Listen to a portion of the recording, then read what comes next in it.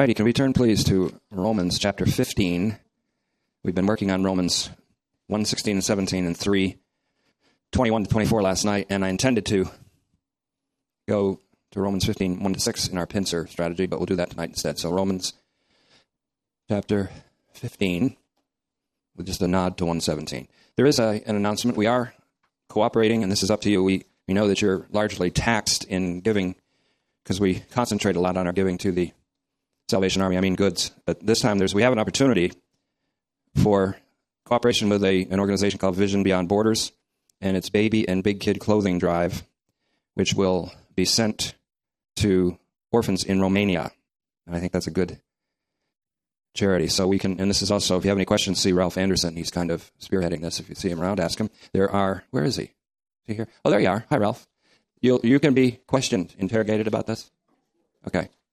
And a worthy charity. So there is a pile of notices about them out on the tape table. So keep that in mind. And another important charity, Pastor Brown and Pauletta's charity, the 9th annual Bowl-a-thon. Come just to watch Pastor Brown bowl if you don't want to bowl. See how to get a strike. He's getting mad at me. That's a good sign. Okay. Romans chapter 15 and verse 1. That's April 7th, 1 to 4, 15 a person. And a great savings on a 4-person team. It's $60. So capitalism at work. I love it. Okay. Now, that's going to be a worthy cause and a lot of fun. So I'm even thinking about, when's that date? The 7th. Might be there. I don't know. Probably won't go to Florida for another 10 years now since we've been down there for a month and a half. But, all right, let's pray. Father, we're very grateful for another opportunity to be jarred out of ourselves and to live in a reality, in a life that is beyond ourselves and outside of ourselves in your Son, Christ Jesus. He has come, and we thank you for that. You give us life, and that more abundant life is found not within ourselves as much as outside of ourselves, out from under the dominion of the power of sin and death. Thank you that your Holy Spirit provides that freedom. For where the Spirit of the Lord is, there is that freedom.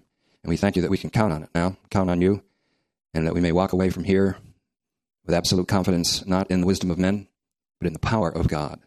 The power of God to strengthen us according to the proclamation of a mystery. Proclamation of Jesus Christ according to the revelation of a mystery. So we commit ourselves to you, and as the proverb writer said, we give you our hearts to be taught of you. Proverbs 4:26. We do so in Jesus' name, amen. The title of both last night and tonight will be a part 1 and 2, and it's called a Christological Reading and Exhortation. At the left flank, we have a Christological reading, or an interpretation of the key verse in Romans, or one of the key verses in Romans, as a messianic reading, or a Christological reading. And then at the other flank, where we're going to be going, in Romans 15, 1 to 6, we have a Christological exhortation. An exhortation with Jesus Christ being the supreme exemplar for our conduct. So Romans 1:17, summarizing very briefly, Jesus Christ is the righteous one. The righteous one shall live by faith. According to Habakkuk 2:4, the righteous one is Jesus Christ, and he is the one who lives by faithfulness. This is what I call a Christological reading, not identifying the righteous one as an individual believer who believes to receive justification, but the righteous one is Jesus Christ himself, who lives, that is by resurrection, as the effect of his obedience to the extent of death by crucifixion, his faithfulness. This reading is matched by a Christological reading in Romans 15:9, where we identified the I in Romans 15:9. I will praise you among the Gentiles. In fact, briefly we'll look there in Romans 15, starting at verse 8, and then we're going to back up into 1. But Romans 15:8, for I, that's Paul, the I there is Paul. For I, Paul, say that Christ became a minister of the circumcision. That's the Jew, corresponding to Romans 1:16. The gospel is the power of salvation to the Jew, first, and also to the Greek. Christ became a minister of the circumcision on behalf of the truth of God, to make good on the promises made to the patriarchs. And, verse 9, so that Gentiles will glorify God for his mercy. Therefore, the Gentiles is the Greek there, corresponding to Romans 1:16 on the left flank. As it is written, therefore this I is Christ. A lot of interpretive value goes into interpreting the first person singular, I. And here it's Christ doing the speaking. Therefore I, Christ, will acknowledge, and that word is praise in this case, as we will compare that with Romans 14:11 a little bit later on. I will acknowledge or praise you, speaking to God the Father, among the Gentiles, and sing psalms to your name.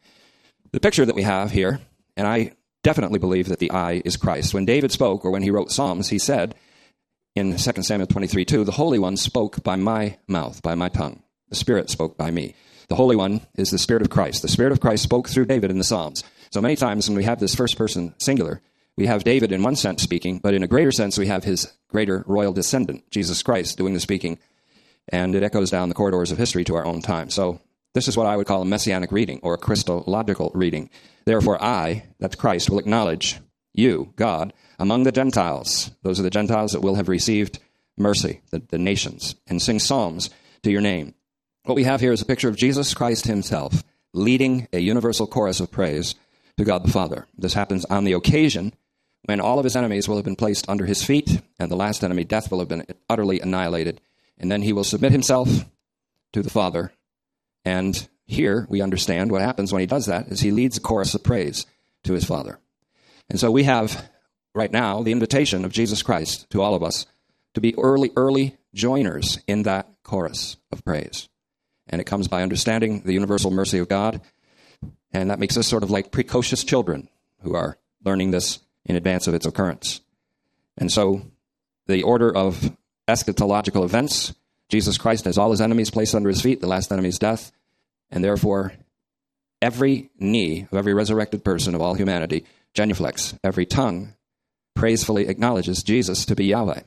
But then Jesus Christ, having received universal praise, turns and gives it to the Father and leads all humanity and all angelic creatures, in fact, all of creation, everything that has breath, praises Yahweh. Jesus leads that chorus of praise.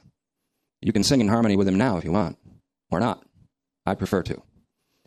Jesus Christ himself leads the chorus of universal praise to God the Father. In Romans 15:6, Paul urges all of the saints in Rome to join this chorus of praise with one mouth. Please notice the phrase, one mouth.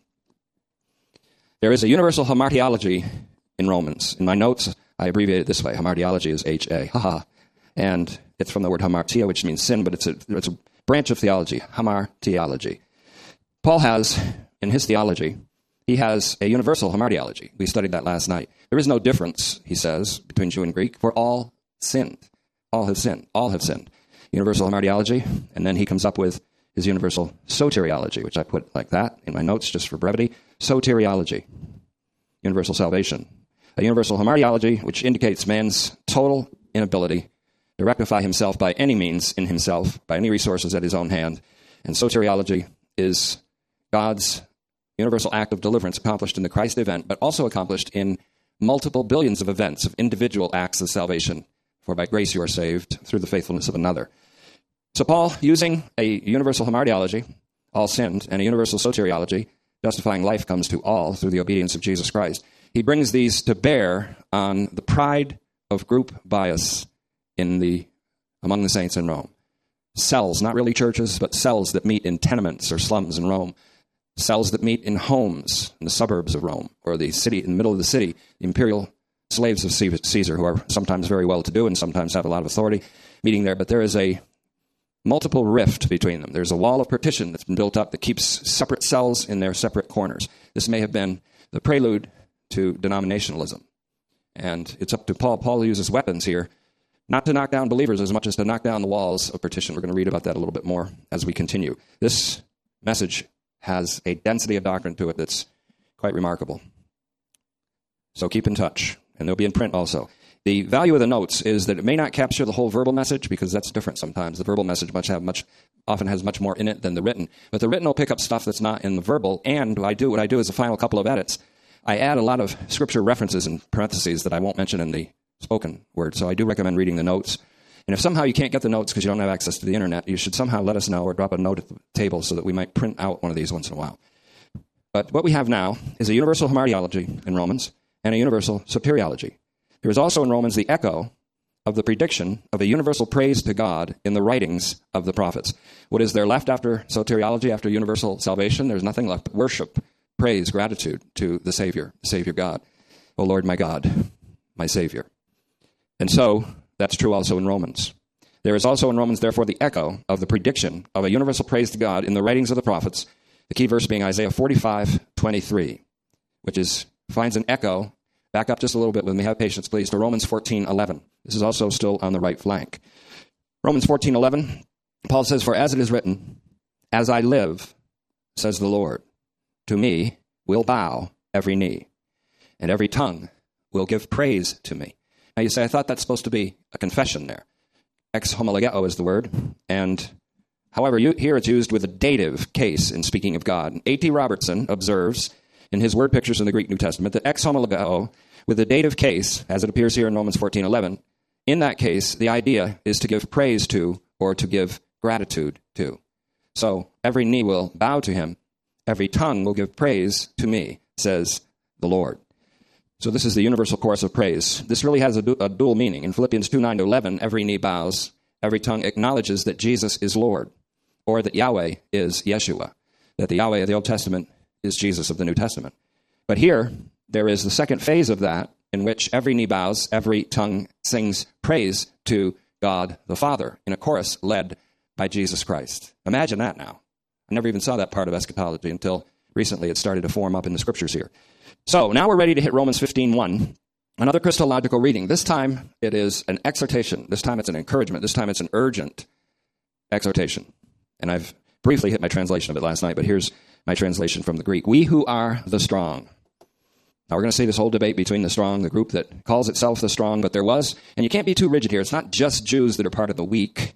It's not just Jewish Christians that are part of the weak groups. It's not just Gentile Christians that are part of the strong in faith group and take pride in it. But there is a mild crossover. It is generally the Gentile Christian group who are exempt from following of certain holy days. They're exempt from the observance of certain kosher dietary rules of Torah, just kind of leftover rules that are followed by some Jewish saints in Rome.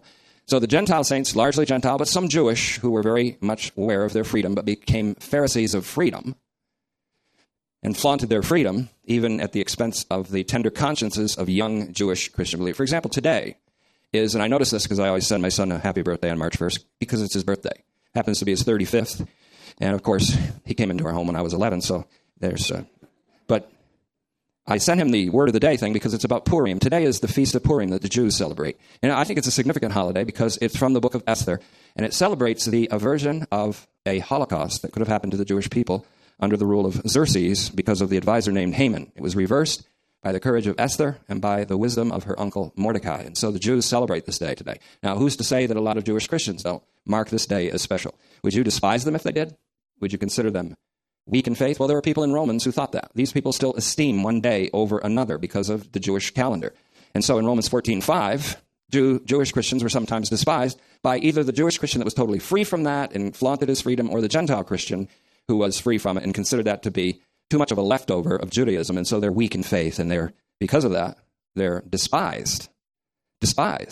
And there was a reverse reaction. Some of the Jewish Christians, or the Jewish saints, who still followed after certain kosher rules, were maybe deeply offended if they went to the home of a Gentile who was having a pig roast. And there was a great offense there. They could eat whatever they wanted. And so some of the Jewish Christians still had those scruples hanging over them. It didn't mean they didn't believe in Christ. It didn't mean they weren't in Christ. It simply meant that they had certain overhang of some of those things. And so they judged these animalistic Gentiles. And so Paul is getting at the heart of this thing by saying all of us have sinned. And we're all justified by grace through the redemption that's in Christ Jesus. So there is no difference. So if you despise, say, a Jewish Christian, or what they call themselves, completed Jews or whatever, you despise them because maybe they're celebrating the Purim today. I think it's kind of neat. I mean, I like the celebration. You pretty much go mashugna on that day, which means you go nuts, and it's legit to go nuts on Purim. Because they're not celebrating the sadness of a Holocaust that happened. They're celebrating the glorious joy of a Holocaust averted. And that was today. It's today, the Feast of Purim. It's also in the United Kingdom, St. David's Day. So talking about David too. Please don't despise me. I'm celebrating. I'm leaning toward the Jewish saints tonight. You know, now Paul, who's a Jew, he leans toward the Gentiles. Watch what he does here. It's absolutely brilliant. So, in Romans 15:1, we who are the strong. And we should put this in quotes because he's saying, we who are the strong. Now, there was a group of strong in faith, Gentile and Jewish believers who were truly free, but they didn't despise their brothers and sisters who still were scrupulous about some of the Jewish things and the date. Mostly it was calendrical, or having to do with the Jewish calendar, or dietary, having to do with certain dietary regulations. And so Paul said, we who are the strong. He identified here with a largely Gentile group of Christians. We are, but notice what he says, obligated. This is a word we've seen before on the left flank, Opheilommen, and it means to be a debtor. Paul said it before in Romans 1:14, I am a debtor to Jews and Greeks and barbarians to give them the gospel. And that's the reason I haven't come to Rome yet, because I'm paying that debt. I'm going places where the gospel's never been preached before. So that's why I haven't come to you guys yet who have already had the gospel preached. But you guys need it preached among you for a different reason, to bring a unity of the Spirit and the bond of peace among your scattered, shattered, segregated cells of Christians. So we who are the strong are obligated to bear patiently with the frailties of the weak. Bear patiently with them.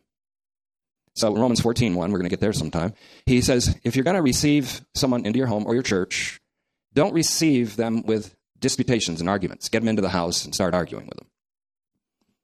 So instead, we bear patiently with the frailties of the weak.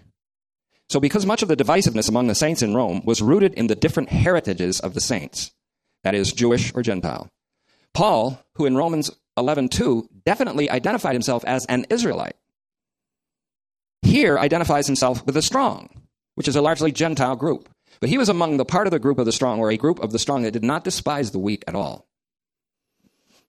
There was a group of strong who despised the weak. There was a group of strong, probably including Aquila and Priscilla and some others that were mentioned in Romans 16, who were strong in faith, liberated from all the strictures of the Jewish law, but who did not despise their brothers and sisters who still held on to some of those preferences of days and observances of diets. So really, when you think about it from a perspective way back, stepping way back from it, it's kind of petty that they thought about these things, but it went deeper than that. What's Paul doing here? Identifying with the primarily or predominantly Gentile Christian group, even though he's a Jew. He's bringing peace. He is identifying himself with the Gentiles who were not attached to any dietary or calendrical observances and who were consequently judged by many of the Jewish saints. So he put himself in a position to be judged, and he put himself in a position of identifying with the Gentiles here. Again, what's he doing? He's becoming both a Jew to the Jews and a Gentile to the Gentiles, as is his policy in 1 Corinthians 9, in order to save all of them from ressentiment that's rooted in group biases, which in turn are rooted in the malady which we call, and which Martin Luther called, curvaturae. Really, it's A-E. I'm talking Latin here now. Curvaturae in ad se. Curvature in upon yourself. Curvature in. I was playing with the letters a little bit today, and I got C-I-A-S as an abbreviation. And if you pronounce it, it looks like see us. See us. Curvaturae in ad se. Curvature in upon oneself. What is this power of sin? Sin as a power. What does it do? It causes a person to have curvature in upon themselves. What happens when we're free from the curvaturae in ad se? That pressure is relieved, and we're able to stand upright instead of having curvature in ourselves, instead of having a spiritual scoliosis situation and a terrible problem. This is the individual and group problem that Paul is attempting to heal, really, through the ministry of the word. And so these group biases that result in ressentiment, which is hostility, mutual hostility, is rooted in group biases, which are rooted in turn in the malady of curvaturae in ad se. In 1 Corinthians 9:22, in a verbal echo of Paul's definitive eschatological text, which is 1 Corinthians 15:24-28, which we studied in Better Call Paul, Paul writes this, I have become all to all in order to save all. Pantas, all.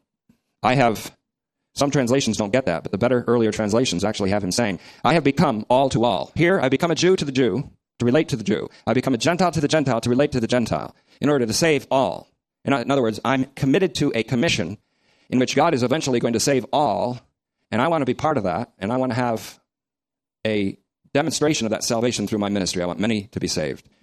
So he anticipates a universal salvation, but he anticipates his own ministry going a long way toward that. The preaching of the gospel jars us into a capital R reality beyond ourselves. The preaching of the gospel jars us into a reality. Sometimes it gently coaxes, but sometimes it jars us into a reality beyond ourselves, beyond our performance, beyond our ancestry, beyond our cultural heritage, beyond our human history, and beyond even our humanity in Adam. This is the reason why we meet for the word. The faith that the Holy Spirit awakens, he wants to keep awake. So awake and rise from the dead, and Christ will shine on you. That's why we meet together. We get jarred a little bit or coaxed a little bit outside of ourselves, outside of this curvaturai in ad se, to live extra se, outside of yourself, in Christo, in Christ, by pneumatos, the Spirit. This is the reason why we meet, for the Word, for the teaching and the preaching of the Word of God. Preaching the Word, otherwise known as proclaiming Jesus Christ according to the apocalypse of a mystery that is now manifested by the commandment of God through the writings of the prophets. Get used to that long phrase. It's from Romans 16, 25 to 26. That proclamation knocks down that which Dietrich Bonhoeffer called, quote, a perverse desire for superiority on the part of the congregation. The proclamation of Jesus Christ according to the apocalypse of a mystery repeatedly knocks down that which Dietrich Bonhoeffer called, quote, a perverse desire for superiority on the part of the congregation. Now, of course, the perverse desire for superiority must also be knocked down in the preacher. If not, he might create a personality cult around himself made up of disciples with this malady, curvaturai in ad se. I am of Paul. I am of Cephas. I am of Apollos. I am of this guy. I am of this guy. I won't read anybody else. My pastor says everybody else is an idiot. So I only listen to one man, and I am of him. I am in a cult around him. Therefore, this perverse desire for superiority and for lording it over others also has to be knocked down in the preacher. If not, he makes a cult around himself of disciples rather than disciples of Jesus Christ and imitators of God. Ephesians 5, 1-2. The perverse desire for superiority is exactly what Jesus Christ confronted and knocked down with his disciples. This doesn't happen in seminaries. It should be a course on knocking down the perverse desire for superiority. Welcome to Knocking Down the Perverse Desire for Superiority class, future preachers. So, God does that outside the classroom. The world is the classroom. In Matthew 20, 25-28, and I'm leading up to something here, he used himself as the example of service to others and self-sacrificing love. In Matthew 20, 25, especially 28, for the Son of Man did not come to be served, but to serve and to offer or present or give up his life as a ransom for many. He told his disciples that they were not to imitate the Gentile rulers. He got them together and he says, you know these Gentile rulers, these Caesars, these Herods, mostly Roman rulers. They're dictators and tyrants, and they lord it over their subjects. It's not going to be that way with you. It's not going to be that way with you. For the Son of Man did not come to be served, but to serve and to give his life as a ransom for many. Peter was there, and he heard those words. And you know what he wrote later? In 1 Peter 5:3. He wrote to pastors, himself a pastor, he wrote to pastors, quote, not to exercise dominion over those entrusted to you, but be examples to the flock. 1 Peter 5:3. Paul, on the other hand, gives the meaning of many for whom Jesus gave his life as a ransom, and he interprets it as being all in Romans 3:23-26, in Romans 5:18, in Romans 11:32, and again in 1 Timothy 2:6, he gave himself a ransom for all. Paul also uses the Lord Jesus Christ as the example. So that's where Romans 15 comes in and matches with Matthew 20, 25-28. Paul also uses the Lord Jesus Christ as an example of the kind of love that serves others. Curvaturai in ad se is the opposite of serving others. Freedom from sin is the freedom not only to worship God, but to look outside of ourselves toward the neighbor and to work for his or her good, to serve for his or her good, to please our neighbor for the good. It turns us outside. We not only love the Lord our God, but we love our neighbor as ourselves as a result of the freedom from the power of sin. You can have all other kinds of freedom, but if you're not free from sin, you're truly, truly a slave of the most slavish kind of slavery. Jesus said that in John 8:34 and 35. So to be free from sin, but to be in other kinds of imprisonment or other kinds of confinement in this life is not really slavery. It's free. As Paul said when he was in chains, I wish you could be all together like I am, he said. Except, of course, for these chains. Because he was a free man in chains, while the man on the throne was enslaved to sin while he was free, and while slaves waved palm fronds over him. Give him a little breeze in the hot sun. A slave. So then, the entire ethos of the human being, the entire philosophy, we could say it, of the human being in curvaturai in ad se, sias, is to please oneself. It is to live for oneself. And people say it today, believe in yourself. See how far that takes you in life. I can believe in God for me, for myself, for my family, for my loved ones, for my fellow saints. But I'll be damned if I believe in myself. Quite literally, I will be. So, the entire ethos of the human being in curvatur in ad se, let's just call it sias, is to please oneself, to live for oneself, and to oneself. To get ahead at the expense of others or merely at the neglect of others. This includes the urge to control others. Often the so-called weak control the strong by guilt, as the strong try to control the weak by intimidation. The entire activity of the human being in CIAS, in curvature in upon itself, is a quest for superior honor. A major task of Romans the epistle is to end that quest. The weapons employed by the apostle are mighty through God, he says in 2 Corinthians 10, 4-5, which he wrote just a few months before Romans. The weapons of the warfare that he uses are mighty through God to do so. That is, to end the quests of arrogance and the quest for superior honor. These same weapons are effective to bring about obedience or allegiance to Christ in 2 Corinthians 10, 5b to 10, 6. The command issued here, then, is to bear patiently with the frailties of the weak, including, well, do they have to celebrate Purim today? Do they have to eat vegetables on a certain day? Do they have to do this? Do they subscribe to that? Well, what are you going to do to them now? Be a Pharisee of freedom and jump all over them for it? You're going to flaunt your freedom and drop down a steak that's been offered to idols in the strip district of Corinth? You're going to lay that down just to say how free you are, just to damage that brother's conscience? What are you going to do? Or are you going to bear with the frailties of the weak? So listen. Love is patient. The command issued here is to bear patiently with the frailties of the weak, rather than to boast in our own strength, rather than despising the weak. Love is patient. 1 Corinthians 13:4. Love endures all things. That means it bears patiently in 13:7. Love bears patiently with the frailties of the weak. Love is obligated to do so. How can you be a grace preacher and speak of obligation? Very easily, because it's right in here. Grace is obedience.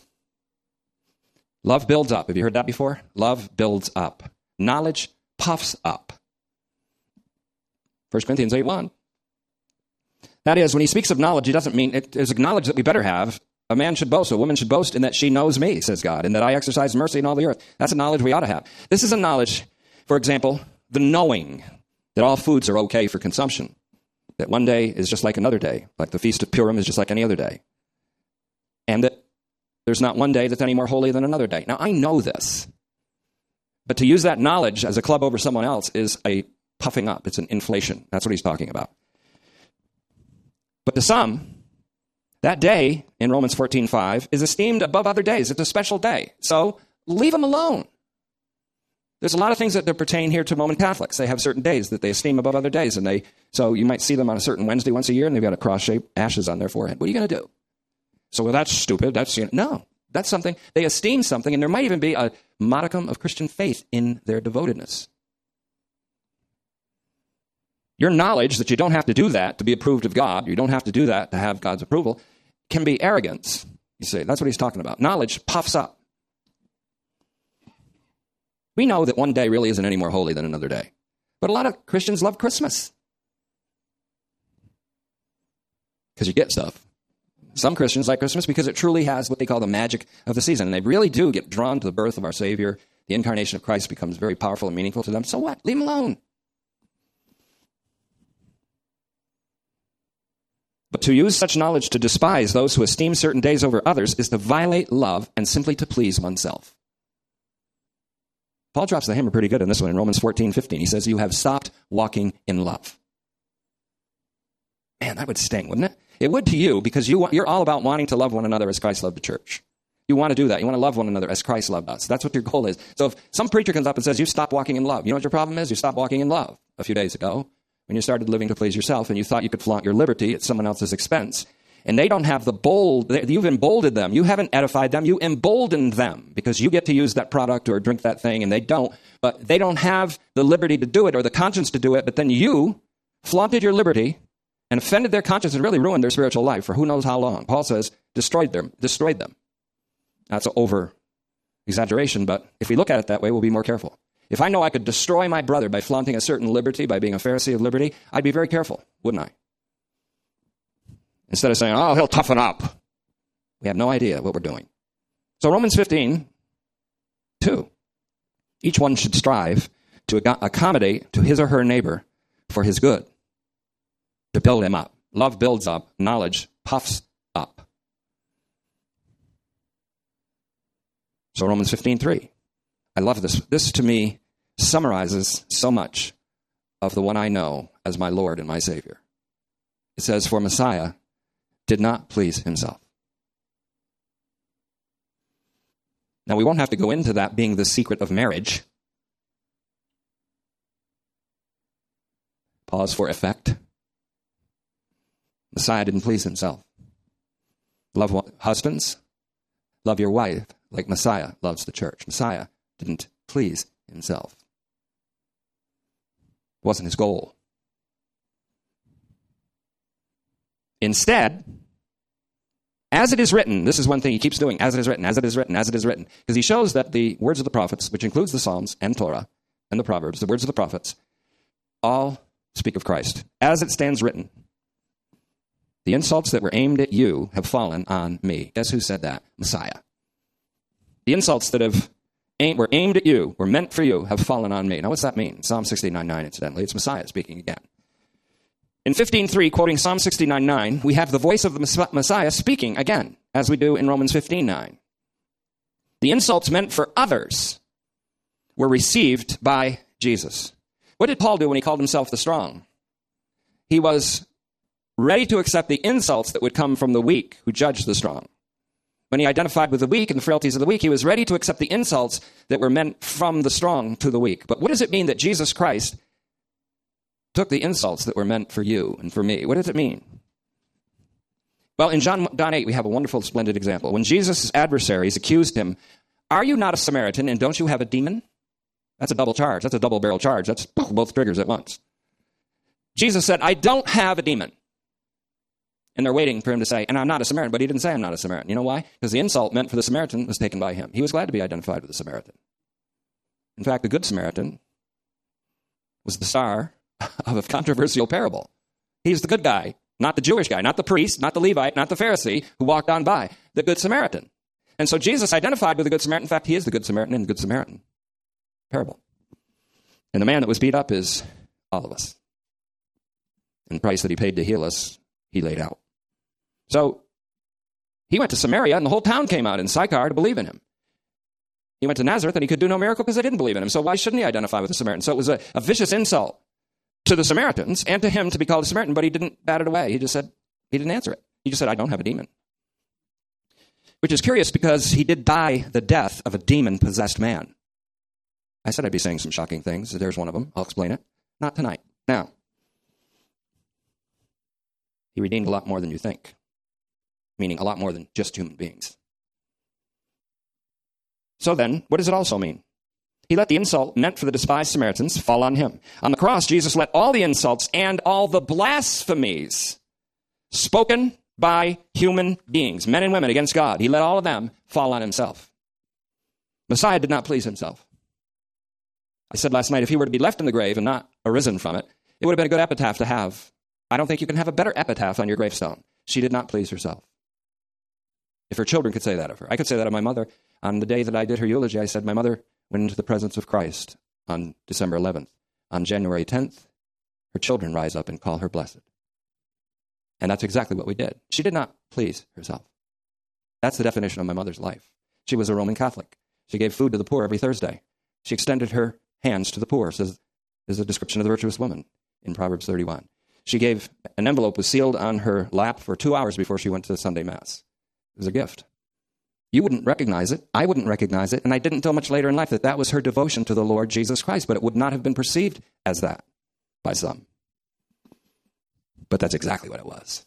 And outside the church, outside the food pantry, outside the Eucharistic minister hall where she served, she didn't please herself.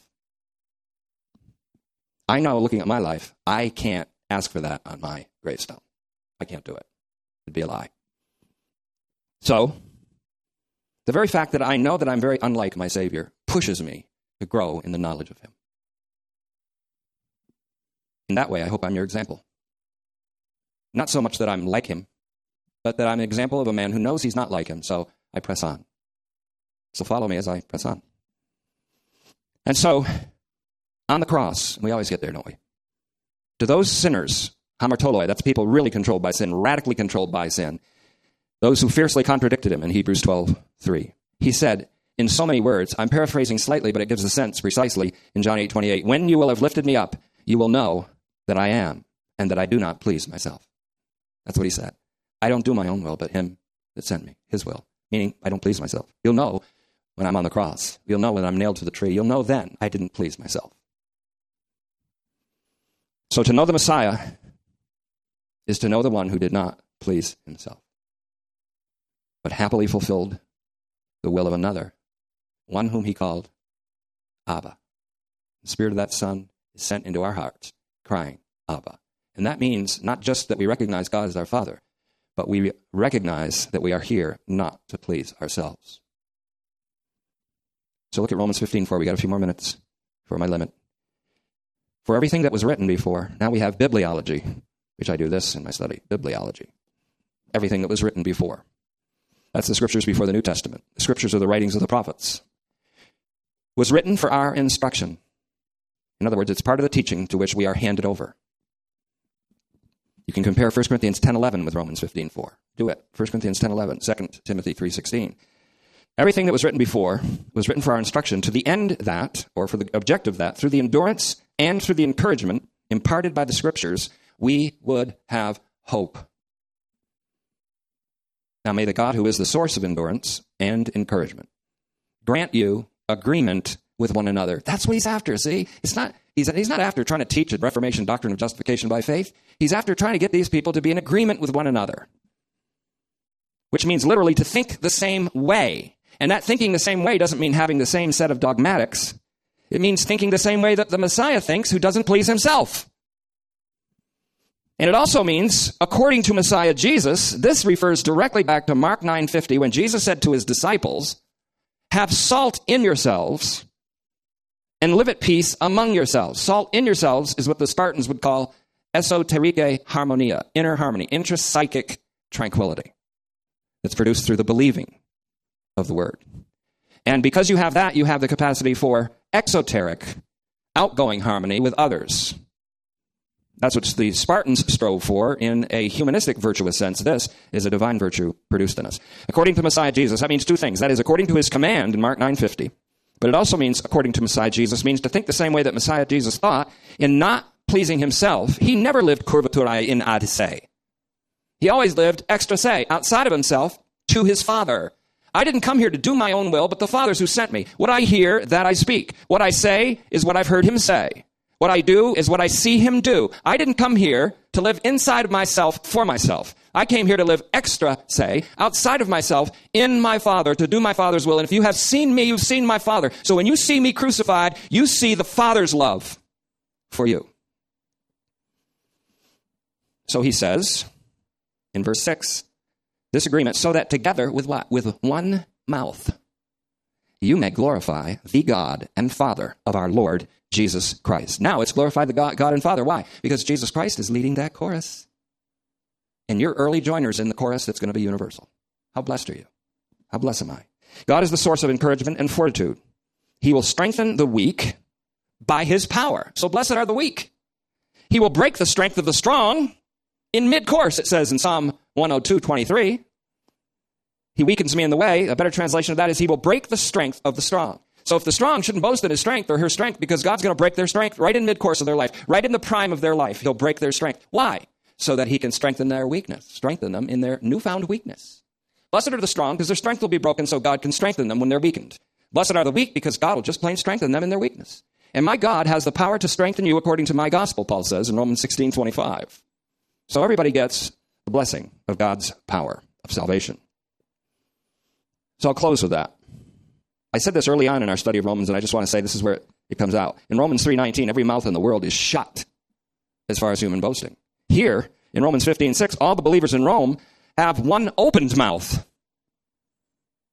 And with that one opened mouth, they are to glorify the Father of our Lord Jesus Christ. Why do they glorify God? Because they have ceased to glory in themselves with the boasting that Paul said in 1 Corinthians 5:6 is not good. It's not good. Boasting that corrupts the whole assembly, like leaven leavens the whole batch of dough. When Paul said a little leaven leavens the whole batch of dough in 1 Corinthians 5:6, he was saying a little bit of boasting will corrupt the whole assembly, because it'll start a corner, it'll start a segregation movement, and one will be in this quadrant, another will be in this quadrant. There'll be comparisons, measuring oneself by oneself, a gauging of each other's performance in comparison with one another. And those who compare themselves by themselves and measure themselves by themselves are not wise. A polite way of saying they are stupid. In 2 Corinthians 10, 12 and 13. This is not according to the doctrine to which we have been handed over in Romans 6:17. So, Father, we thank you for this opportunity to look unto Jesus, the author and perfecter of the doctrine to which we have been handed over, the author and perfecter of the faithfulness in which we participate, the author and perfecter of the faith that works by love, which announces that circumcision and uncircumcision are nothing at all, but a faith that works by love, energized by the Holy Spirit, who is the Spirit of the Holy One, who is Jesus Christ.